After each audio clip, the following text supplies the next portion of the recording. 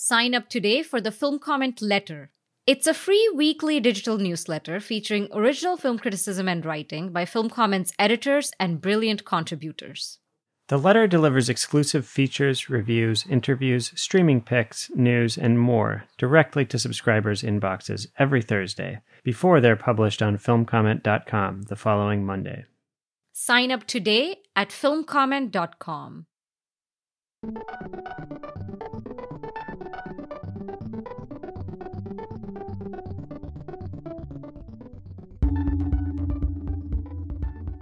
Welcome to the Film Comment Podcast. I'm Clinton Crute, co-editor of Film Comment. In the epigraph to his new book, writer/film programmer/performance artist Stanley Schtinter succinctly describes his project. Last Movies is a dedication to the absence of choice, to chance. If there is any bias in the cast list, it is a bias coded into the telling of the first century of cinema that I parasitize. The result, a forensic of the last earthly dance of a star and the pause they took, if indeed they did, to catch a movie.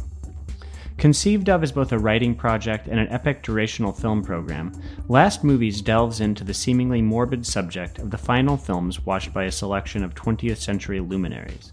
Delving into the lives and ultimate viewings of figures from Franz Kafka to John F. Kennedy to Kurt Cobain to the Heaven's Gate cult, the book maps a strange and surprising cultural history from a seemingly arbitrary scatterplot. My co-editor Devika Girish and I sat down with Stanley and critic Erika Balsom, who wrote the book's foreword, to discuss this fascinating new book, how it is actually a life-affirming project, and why Stanley dressed up like a cop for a recent Q&A in London. We hope you enjoy the conversation. This is actually our last podcast of 2023 before our end of the year critics poll countdown. That will actually be the final. So this is kind of penultimate. I just needed to set it up that way because it sounds so poetically perfect. Because today we're discussing a movie and a curatorial project called Last Movies. Penultimate podcast, Last Movies. Yeah, penultimate podcast, Last Movies. And we have two wonderful guests, one of whom is the author of the book, and the other has contributed the introduction to the book on the podcast today. So I will start by asking Stanley, who's the author of the book, to introduce himself. Hello, my name's Stanley, and I'm the author of the book. My surname is pronounced Schtinter, and Last Movies is the first book that I've written. It's a kind of consummate toilet book. That's its intention. It's a double header.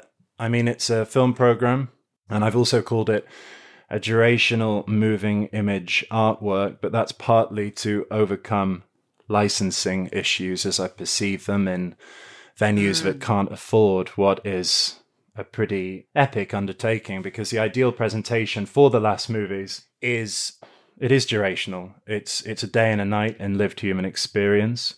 That's not channeling the kind of duration of Christian Markley, rather it's practical. It allows us to get from almost the inception of cinema with Charlie Chaplin watching The Kid. Or Kafka watching The Kid. Yeah. To the present day with Jean-Luc Godard watching Phony Wars.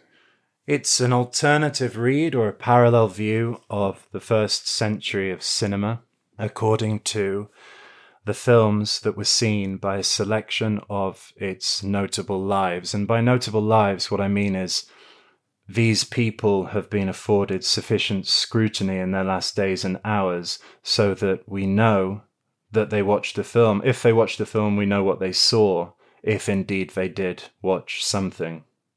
So I'm kind of parasitizing the available history. It is a collection, but not a selection. And that's something that Erika speaks to very typically articulately in her foreword, which was originally authored as program notes for a durational screening. So perhaps Erika could speak to that. A brilliant transition. So who is Erika? Hi, I'm Erika Balsom. I'm a reader in film studies at King's College London, and somehow I have found myself repeatedly enlisted into Stanley's projects over the years. And so in this case, as he said, I wrote a kind of brief program note for a screening that happened in Porto, in which I tried to sort of theorize why someone might do something like this. I found it a really fascinating work of writing, in addition to kind of a historiography as well.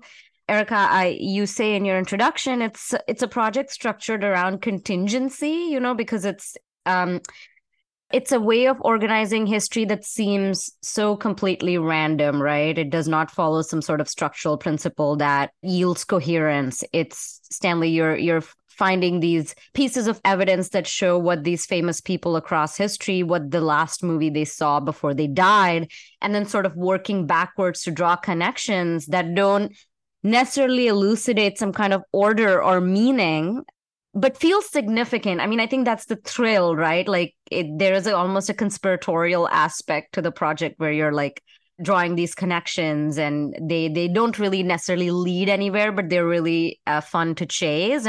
But some of them really do open up insights into the lives of either insights into the films or insights into the lives of the dying viewers.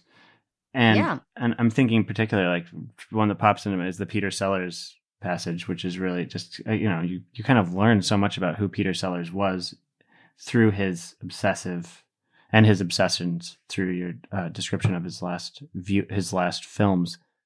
I was wondering, Stanley, if you could start us off by talking about the genesis of the project, what sort of sparked your interest in this as a organizing principle for some sort of collection, as you described it, a view through film history. Why last movies, I guess?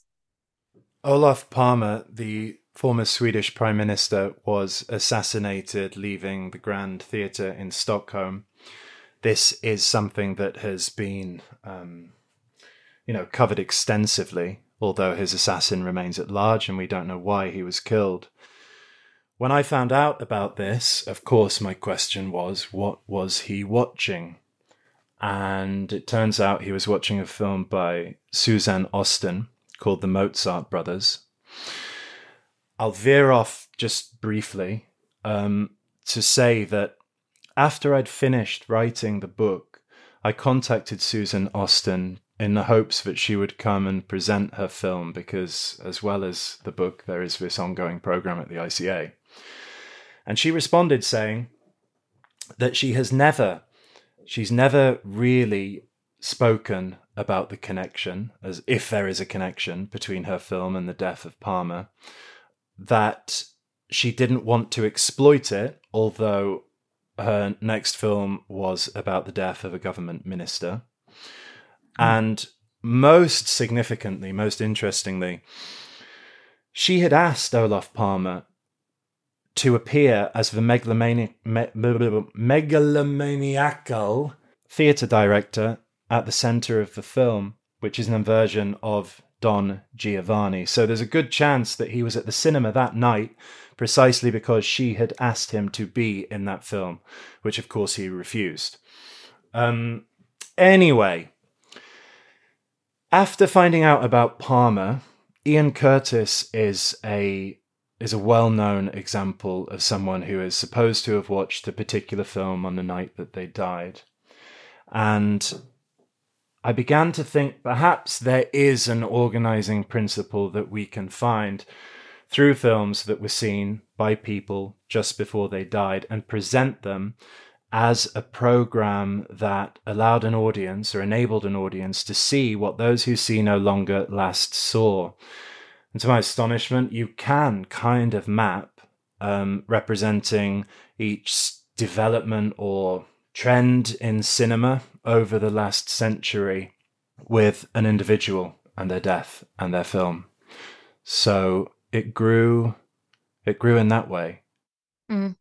And I want to know about your methods as well, some of which we actually see in the book, through correspondences that you've included. And of course, you have a bibliography. But first, Erika, so in your introduction, there are two things you talk about that I found, fascinating and really helpful in framing the project. So one of them is, of course, this theoretical connection between death and the cinema that has been made, just across all of the writing on cinema. This kind of cinema as a kind of mummification, a petrification of reality, death animated, all of these ways in which people have drawn those connections. But you really emphasize also the uniqueness of this project as a curatorial project that is organized around chance. So I was wondering if you could speak to those two ideas and sort of what Stanley's approach, I guess, revealed to you about cinema history that other approaches haven't, maybe. Yeah, I mean, I think there's really this commonly talked about idea that cinema is somehow a medium that like animates but also mortifies, and that there's some kind of like deathly encounter that drives our kind of fascination for cinema, our desire for cinema. And sometimes that's talked about in terms of the way that cinema can register contingency. So kind of fleeting, inconsequential moments end up being preserved. So the meaningless kind of comes to stake a claim on our memory or perception and so on.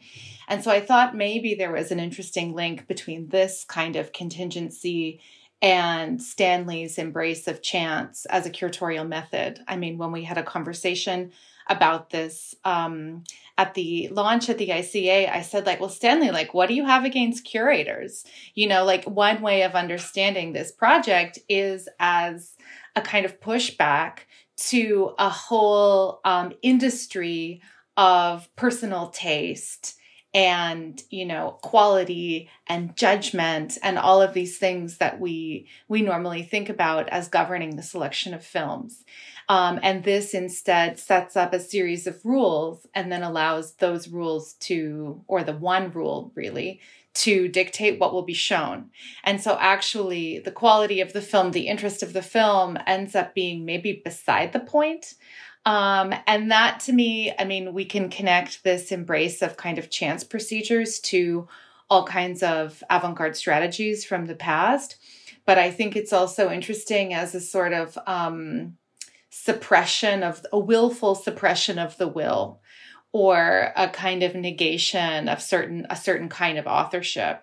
And what's interesting to me is that that's the principle that governs the film program. But then actually in the book, Stanley's authorship sort of runs wild. It's like the book becomes, Clint, as you said, a kind of like set of writing prompts to then be able to like proliferate all of this material that goes far beyond ostensibly just like illuminating the one question of what was the last movie someone saw. It goes in 1,000 different directions and is, as Devika said, like marked by this conspiratorial paranoid logic. And so I thought it was also funny that the film that launched the series at the ICA was JFK's last film, From Russia with Love. And this connection to conspiracy really, I think I became paranoid and I started looking for connections. And I read Don DeLillo's Libra because I had always kind of meant to, but I thought, okay, great book about the JFK assassination. And lo and behold, in this book, there is a line that says, whenever there's a famous finish in the vicinity of a movie house, it behooves you to know what's playing. This is history with a fucking flourish. And this is said in reference to the death of John Dillinger. And so I thought, like, did Stanley know that? Is everything connected? But in fact, he says no. And that he came to know about this quotation only after he had already finished writing the book. So I think this question of the paranoid logic, the meaningful, the meaningless, chance connections, looking for connections where there maybe are none, like all of this, I think, is really at the heart of the project, much more than any kind of morbid fascination with death. Yeah, I think that the book avoids descriptions of bodies and that sort of thing, which thankfully, as I was reading it, I was like, oh, good, okay, good. We're not going to learn about Kurt Cobain. Clint cannot handle gore at all.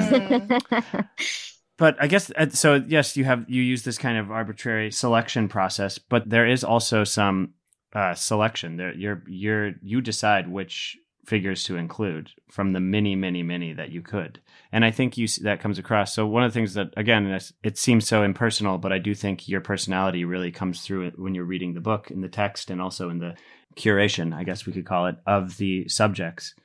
And I'm thinking in particular of the Ian Curtis chapter, which to me really kind of like, it seemed like you knew a lot about this and you discussed your own interest from a young age in this figure. So I guess my question is, once you established this set of parameters for the book itself, how did you then drill down and decide which figures to select and go from there?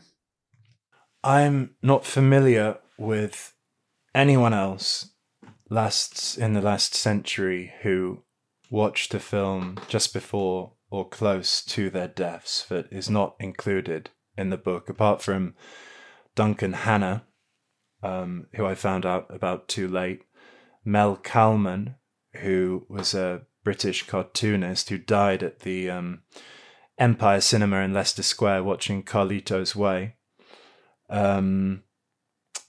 Yves Klein, someone told me about, but again, it was too late. Apparently, Mondo Cane, the betrayal of his work in Mondo Cane led to his demise somehow. I mean, if I can write, I would say that I learnt to write over the process of making this book, and the more polemical or the passages where my personality comes through are from the project's outset, because as Erika kind of suggests, I'm trying to remove myself from the dogma of, the dogma of curation, if you like, how we are told that we should look at certain things in certain ways. So the process of writing is about understanding my own relationship with a particular film and the person. It's an exercise in writing about something that I wouldn't otherwise. I mean, I never expected myself to sit down and study Kurt Cobain. What about Steve Jobs? Can we avoid studying Steve Jobs? I'm interested in how the apple fell so far, because we're aware of the circumstances of the inception of a project like that and where it came from in so many ways culturally and what it became. I'm kind of interested in the nuts and bolts of putting this book together. Like what was the research process like, how did you find all of these facts about what these figures watched before they died? I know that there's a couple cases where the book has like correspondences. I believe Bob Rafelson's, you email his son to confirm if it's true that he saw the last movie he saw was Todd Phillips's Joker. There are other places where, you're going off of like sort of tabloidy stories and then digging into them to figure out their veracity. So I'm just curious about how you organized the research process for this, where you began, to what extent was fact checking important to you? What struck me in the letter you sent to Peter was like, there is a seeming like prurience or there could be a kind of distastefulness in trying to find this particular thing out, asking people like, oh, what did this person in your family watch before they died? Can you confirm? So like, how do you approach that question that, as Erika said, your book actually does not seem morbid, but I feel like the research process involves some morbid aspects. Yeah, it's not morbid. Life is the thing that we've got, and that's what I'm trying to convey, if anything, in the book.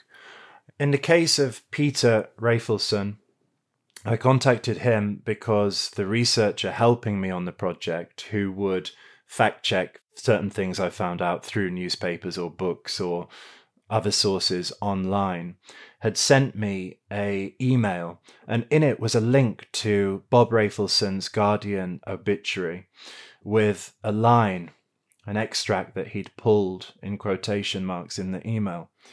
And it said, Bob Rafelson died at home surrounded by his family after watching Joker on DVD. Rafelson was someone that I was excited about the possibility of writing about, of studying. And so I kind of saved him till last. And about a couple of months before I had to hand in the book, I went back to the Guardian article, and it didn't say anything about watching Todd Phillips's Joker. Rather than going back to James, I went to Rafelson Media and contacted the family to ask about this, and actually as well to make clear my intentions with the project. It feels like some of these lives are sufficiently removed or far in the past that they can kind of bear the scrutiny. But in the case of the Rafelson family, if they were to object to his inclusion in the book, then of course I would not have included him in it. His son Peter responded with an email that said, "I can neither confirm nor deny this, but a few weeks before Bob passed away, I climbed into bed with him and we watched together his favourite actor Jeff Bridges in The Old Man. After this, I went back to James and I said, 'Were you joking?' And he said, 'Yes.' Asshole." Like you mentioned Kurt Cobain, you never saw yourself researching someone like that. Were there other instances of where you were looking at the lives of figures who you had never previously thought about or been interested in? Yeah, many. In some instances, we can say without any doubt, John Dillinger watched Manhattan Melodrama before leaving the cinema and being murdered by the police. Boris Vian fell down dead during the screening of an adaptation of his own book, I Spit on Your Graves. And Olaf Palme, we've already spoken about, being killed leaving the Grand Cinema in Stockholm.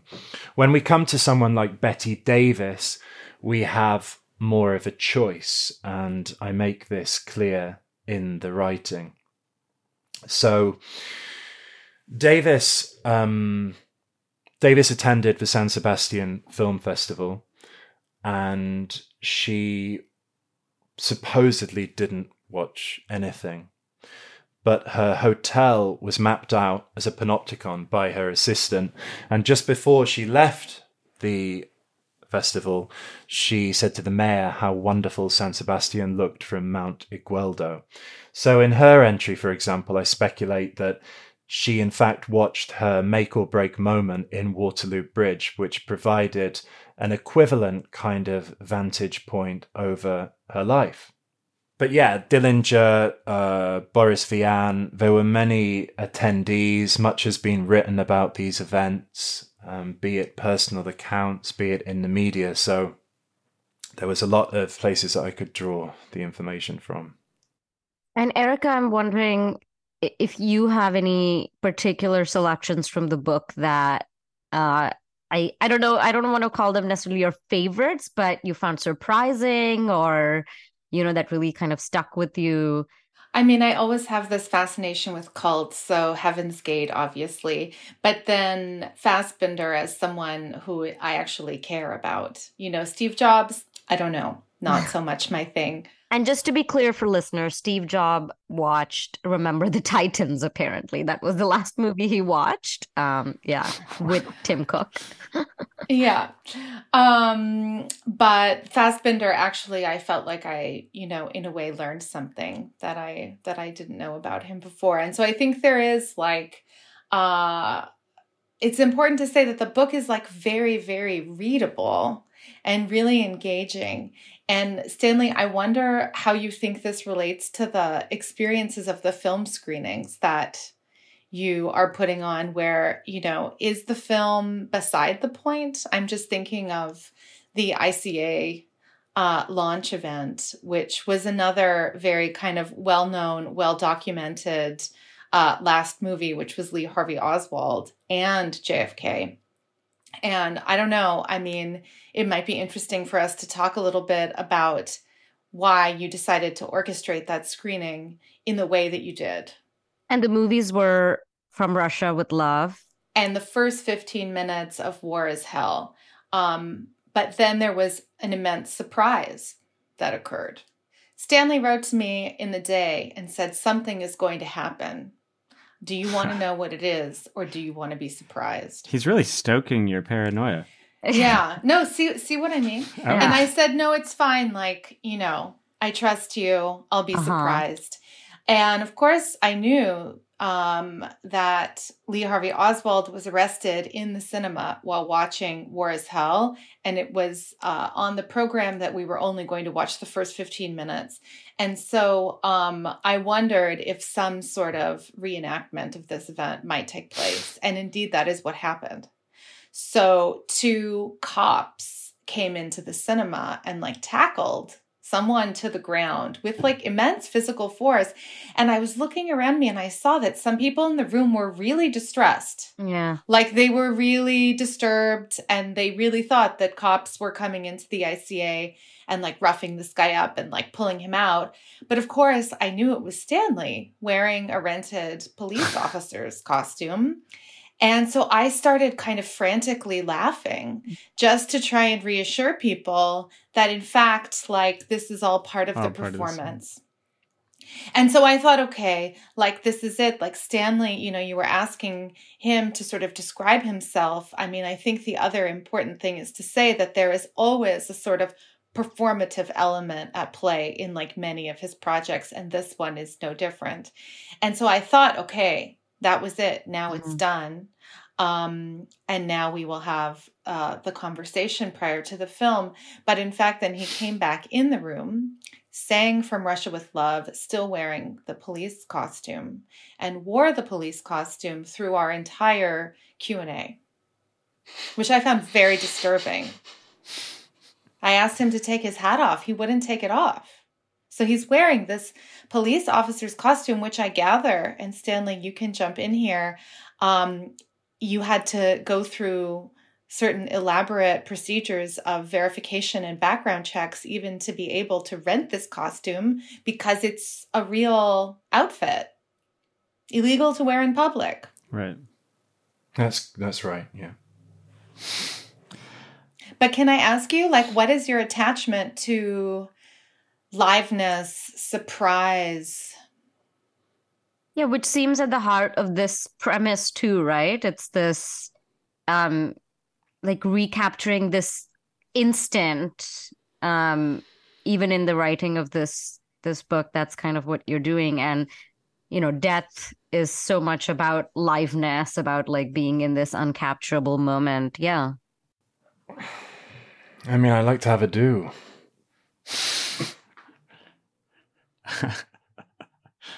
That's reasonable. I mean, I think it's also interesting because it contextualizes the viewing experience really, not just historically, but it forces you to recognize that every time we're watching something in a theater, maybe you're not Lee Harvey Oswald, but some other shit is going to go on that influences the way you see the film. Yeah. And then do you remember the film or the event, right? And I think that is also a question pursued by this book. Is the film actually of value as a film on its own in any way? Right. Or is it about the event of the viewing, the screening? A marker. Yeah, I mean, essentially, this is the work of exhibition history done in a very peculiar way. I mean, you do talk about the films themselves, but much of the work is about kind of expanding on this one particular moment in the exhibition history of these films that mostly would otherwise be unremarked. I get the sense that Stanley is very reluctant to theorize this project himself. Yeah, I think that's coming through. Which is also interesting, in terms of the discussion that we were having earlier about kind of abdicating a certain idea of authorship and so on. There's a real reticence there. Stanley's nodding. Yeah, for those of you at home.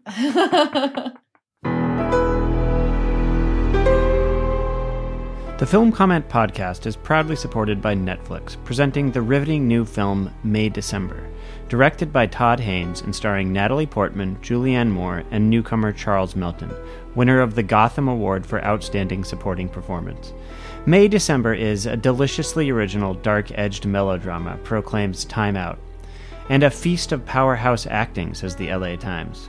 Awards Daily raves Natalie Portman and Julianne Moore are spectacular, and Charles Melton's breakout performance is the soul of the film, in this twisted, layered, and expertly written dark comedy. The Wrap declares Todd Haynes has done something spellbinding, and the playlist says Sammy Birch's script is incredible. May December, available now on Netflix, for your awards consideration.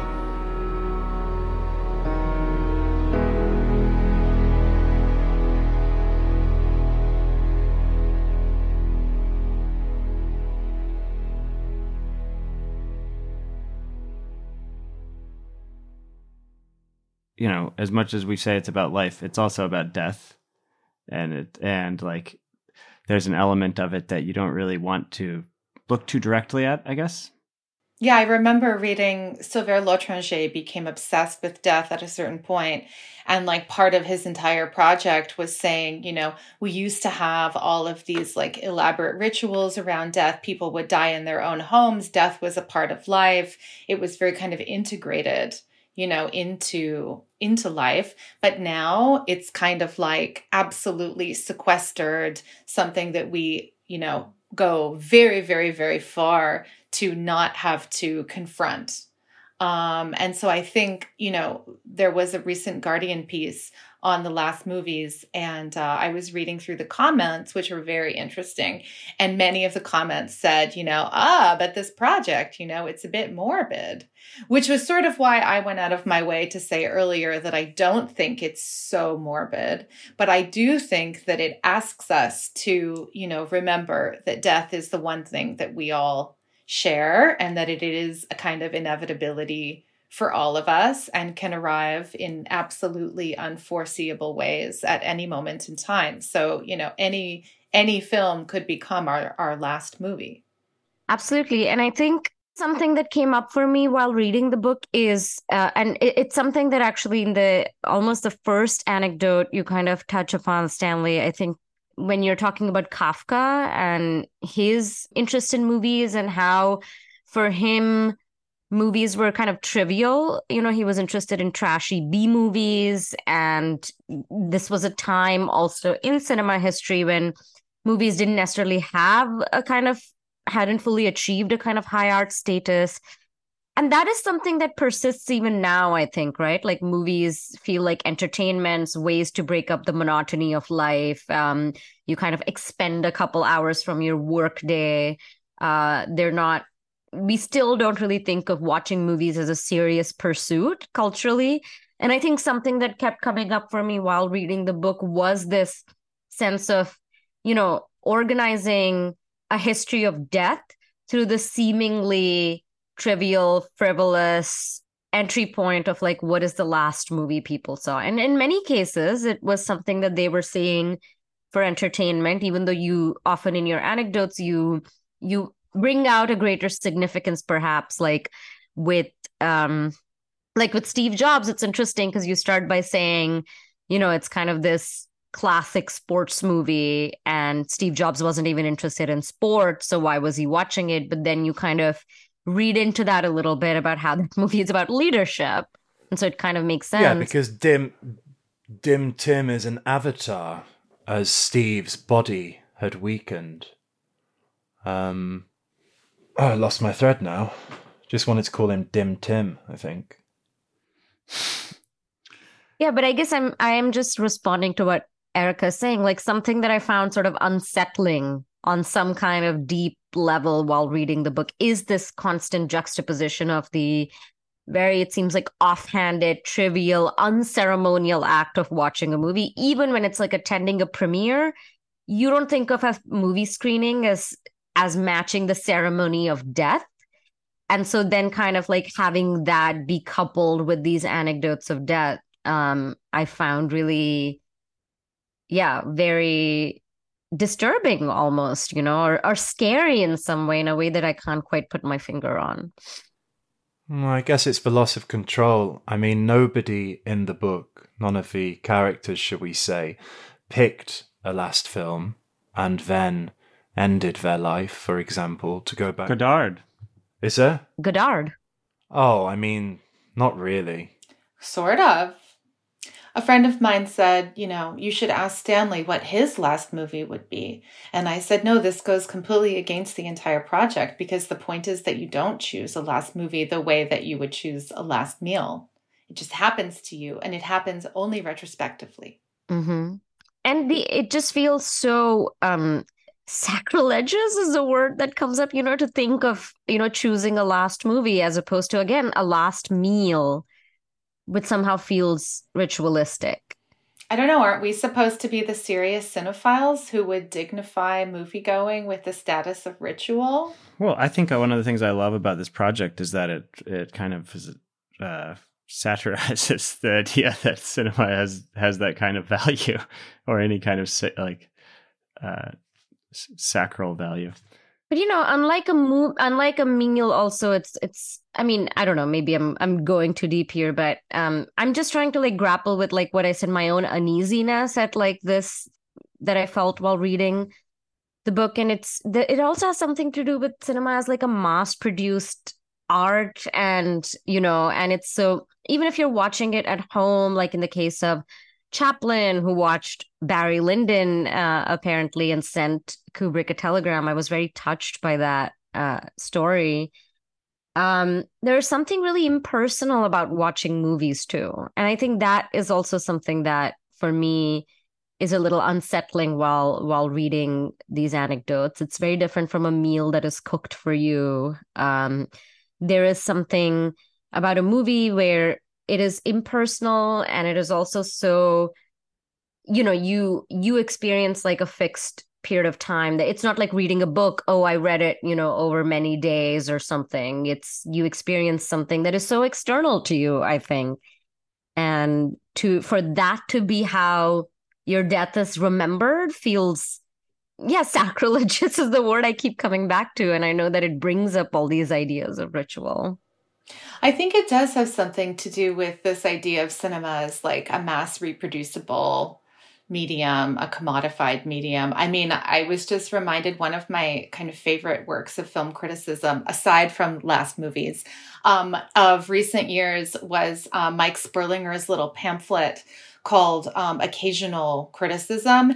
And one of the points he makes in that is that, film criticism rarely attends to the event of the individual screening. We write about the film as a text, as, as you said, a mass-produced thing that is the same for everyone.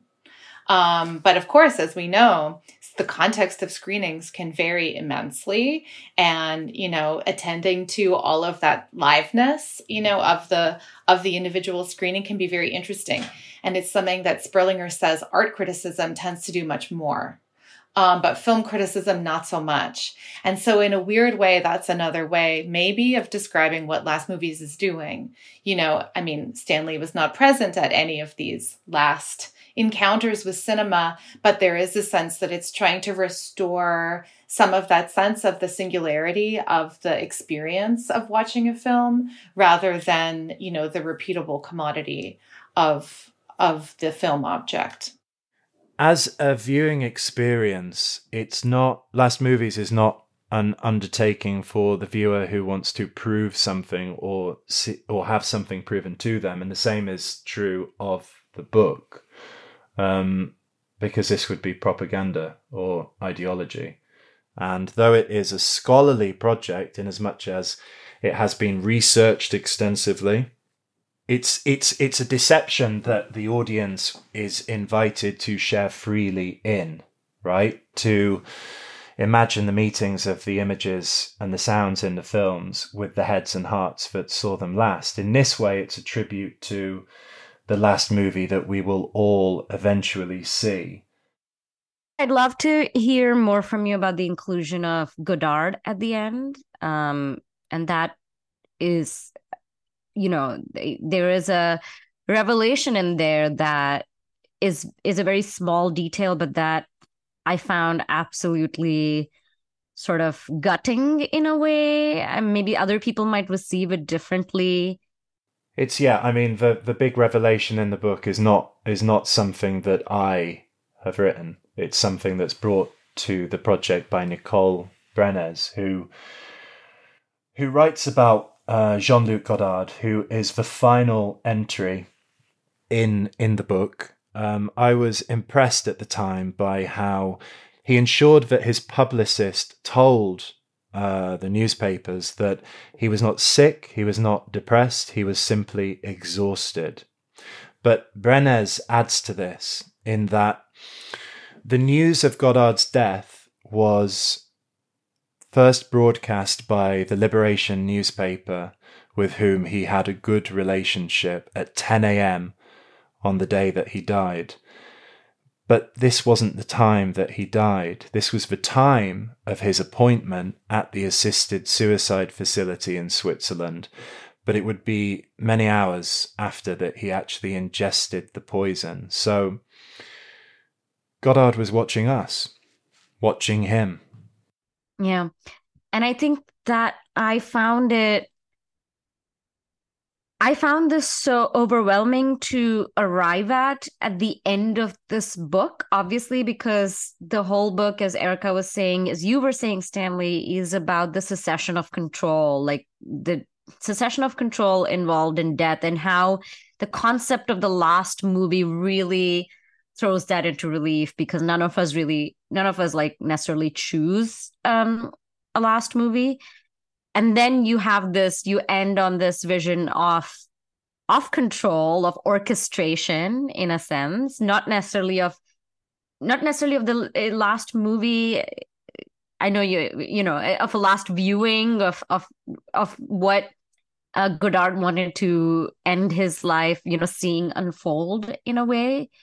And so that was really moving to me, but also, again, that it really brings out these idea of what counts, what is the event of death, what is the event of viewing, and what liveness, what does it mean to be live, not just alive, but live. I just go back to, I think Marianne Doan wrote this essay on liveness on TV and said, like, the central principle of live TV is death, right? Like, liveness is always oriented towards capturing death. That's what makes something alive, that it captures something that can't be reproduced or controlled, like the moment in which life is lost. And I was thinking of that while reading this anecdote about Godard, and how that really just distills also so many of his preoccupations in his own career of, like, I can think of it along two threads. One, like, I think he did have this incredible sense of contingency in his work. I mean, a sense of reactivity. He was trying to capture the moment, always, politically, culturally, but also this constant desire to view himself from a remove, right? Like, so many of his works are autocritiques, as you say, and as you say in the book, Stanley. And so how all of this sort of comes together in this moment of death. I honestly am struggling to have sort of coherent responses to this, because I don't know how you could, right? This is such the way that this story brings together death and cinema and things that we cannot really grapple with, choosing your own death, viewing others receive the news of your own death. This is kind of a fantasy we entertain, right? Like, to see how the world will respond to the news of one's death, all of this. And at the same time, it's so dark. So yeah, I'd be curious to hear all of your responses to that. I mean, we might say that Godard is the person who has come closest to actually witnessing their death, right? As you say, there is this fantasy, and he did it. He witnessed it. He's still there. Yeah. Yeah, we're all just pondering, Yeah. It's a bit heavy. It's a bit heavy. Well, I was going to pick up on Devika's comment about the idea of, documenting death as sort of something that is, obscene, but also very common in television, especially, but also cinema. And in the book, you mention the Zapruder film and you say it's the last movie, the first movie. And I know I asked you about this at the ICA, but I sort of wanted to ask you again because, it's the one moment in the entire book where the concept of the last movie is used in a different way. This is not the last movie that someone famous watched, but it is a movie in which we see death captured on film. And you say the last movie and the first movie. And I wonder, for me, I just started to think about maybe whether this sentence captured something about the book as a whole in terms of this relationship between cinema and death and also like a changing media culture throughout the 20th century. The Zapruder movie changed what people expected, the possibilities of what could be shown on screen, but much later than is often realized, in as much as it wasn't until the Vietnam War that the frames of JFK's head actually being exploded were shown, because the propagandizing of that time enabled such a thing to be broadcast. Zapruder himself had a nightmare on the evening of November 22nd, where Times Square was lit up with billboards that read, "Watch the President's Head Explode." And as such, when he sold the film to Life magazine for around $1.5 million in today's money, he did so with a contractual obligation that they would not show those frames. And so it was printed before it was ever screened. And something that Don DeLillo in Underworld speaks to is how, in a way, the Zapruder film became a sort of genesis for a particular kind of underground, not necessarily filmmaking, but film exhibition, because the only available copies were ones that had been secreted off, pirated, by labs who had copies to study. Not unlike the showing of a midnight film, the event had a cachet, an edge of special intensity. But if those in attendance felt they were lucky to be here, they also knew a kind of floating fear, a mercury reading out of the 60s with a distinctly trippy edge, is what he writes. He also talks about, DeLillo, that is, he talks about this particular moment as the point at which America lost the narrative thread, which is an interesting consideration viewed through the prism of screen history. And so what did you mean when you called it the first and the last movie? Definitive answers only, I think. Just bear with me while I check where it is. This is a hard-hitting interview. Oh, good. Do you not think I answered that in what I just said? I think you kind of answered it. I mean, and I think, I think Devika's just baffled. She's like, there were movies made after the Zapruder film. What's he talking about? I think, go ahead. But Devika. I guess it's about seeing that film as some kind of turning point in American history and also like the relationship between history and the media. Do you also see it as being something about like the putting the lie to cinema as a documentary form in terms of like, oh, the train is coming towards us in the theater? Well, actually, we don't actually see people die. This is like everything you've seen to this point are fake deaths.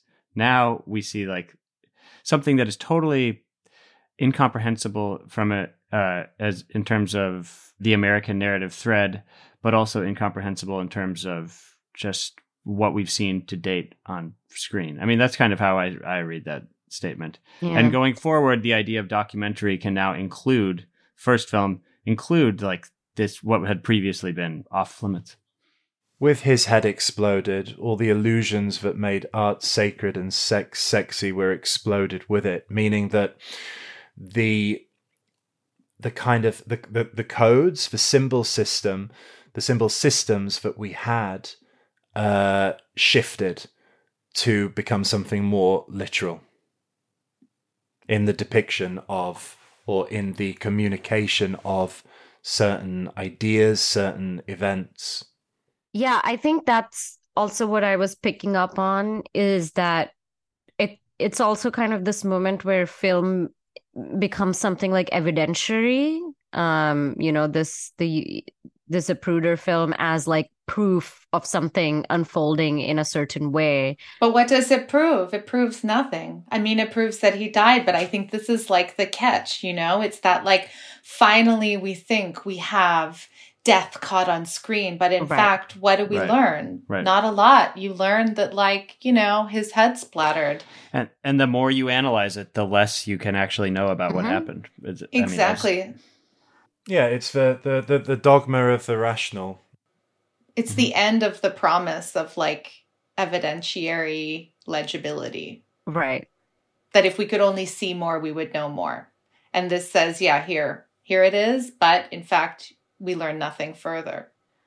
And in a way, I think that there is a connection there to the last movie's project in general, because it is like a project that is always like asking us to try to think about how things connect, only to often just like butt up against the wall that in fact, like maybe they don't.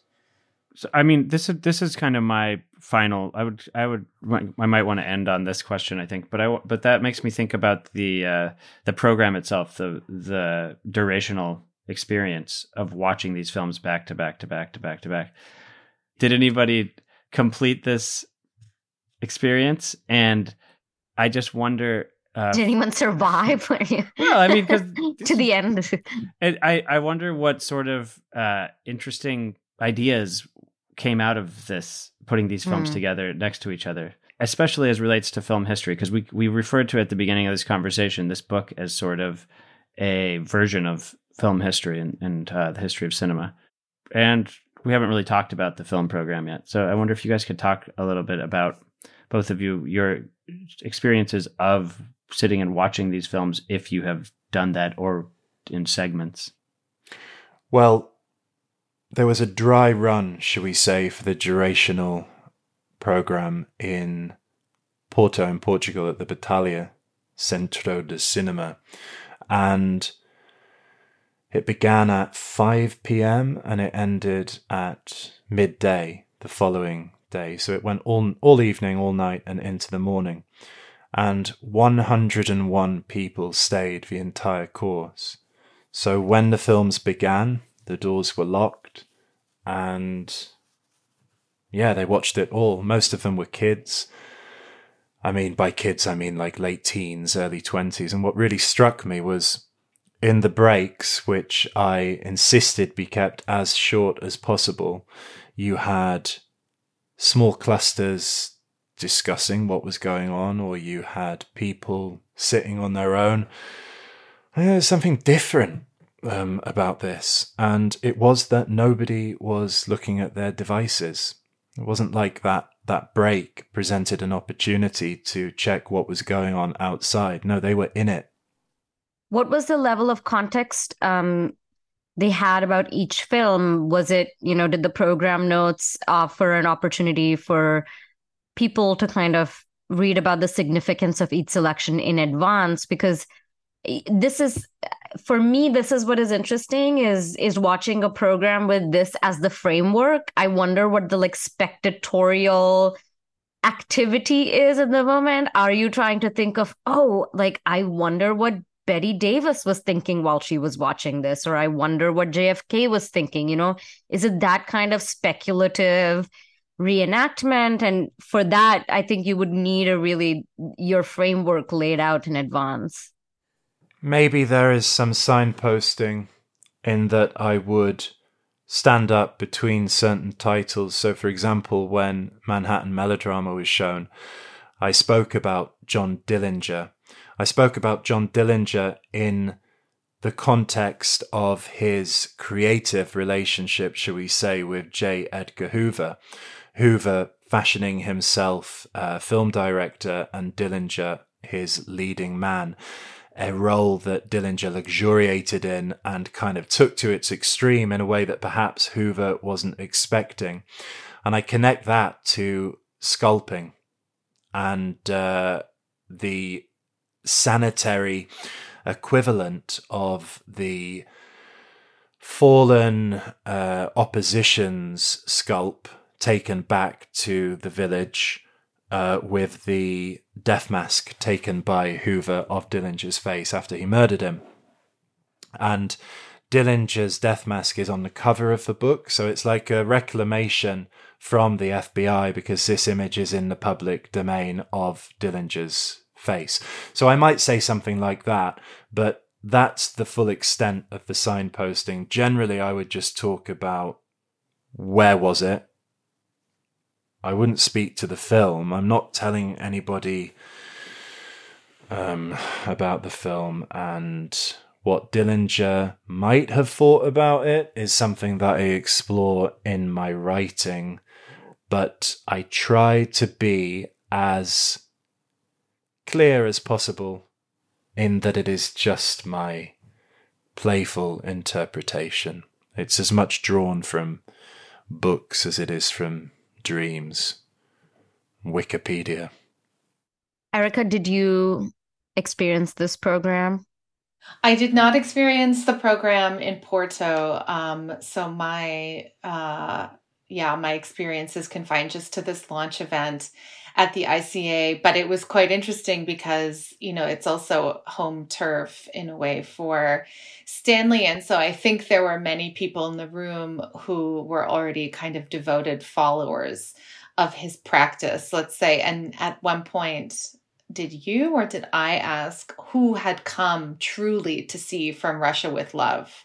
And there were a couple people who raised their hands, but I think it was clear that, the film itself was not what had drawn them out to the cinema. And so I think it will be interesting to see over the course of the next months how this plays out, because there are screenings once a month or something like that, moving through various chapters of the book. And so this was a launch event. And so we discussed, the overall kind of contours of the project and so on. But as things go on, maybe Jane Campion fans will really come out for the piano and then, wonder why Elena Gorfinkel and Stanley are talking so much about Kurt Cobain. We'll have to find out on Valentine's Day. Stanley, tell our listeners how they can get hands on the book and, where they can catch the program. The book is available direct through Tenement Press, which is the best place to buy it, and the program is ongoing at the ICA on a monthly basis. The next event is on December the 12th with Chris Pettit in conversation on the themes of liberty and decline. It's a program bringing together Rainer Werner Fassbinder's last film, Michael Curtis's 20,000 Years in Sing Sing, with John Dillinger's W.S. Van Dyke and George Cukor's Manhattan melodrama. Also on the Tenement site, you can purchase a Heaven's Gate t-shirt asking the big question for our times: what if they were right? Wonderful. Just in time for Christmas. Yes. Well, thank you both for this almost last podcast, film comment podcast of 2023, and for talking about death and life and control and chaos. I feel like this was a strangely existential conversation for a film comment podcast. So thank you both. Congrats, Stanley, on the book and the program, and really excited to see what other sort of mischief you get up to in the screenings and reading about them in the gossip rag, also known as Cahiers du Cinema. Sorry, now I'm going on a tangent, but one of my most interesting, one of the things that I really discovered through this book was Kenneth Anger's account of Murnau's death in Cahiers du Cinema, which turned out to be just this gossipy piece of apparently libel. Total nonsense that has been taken up And I think, that's really key to understanding this book, or the way that I've tried to tackle the writing of it. Kenneth Anger's Hollywood Babylon is a kind of inspiration, but there is a cruelty there, and I hope that there isn't any cruelty in what I've done. No, this is... Do you want me to speak a little bit about the blowjob? Maybe for subscribers only. Leave something We've done enough. Okay. Leave something for readers to discover in the book. You don't want to give it all away. No, but I think that this is what I was getting to earlier. There is kind of like this, it does kind of scratch this gossipy itch of mine, the kind of pleasure you do get out of reading blind items and like biographies of celebrities that get into their, affairs and all of that. But it does so in a very kind of, ultimately, I think, very thoughtful and really philosophical way, more so than, just digging up dirt. And so it is very readable, as Erika said. But anyway, now maybe we should wrap. So thank you all. Thank you both. Thank you. Yeah, thank you very much for your time.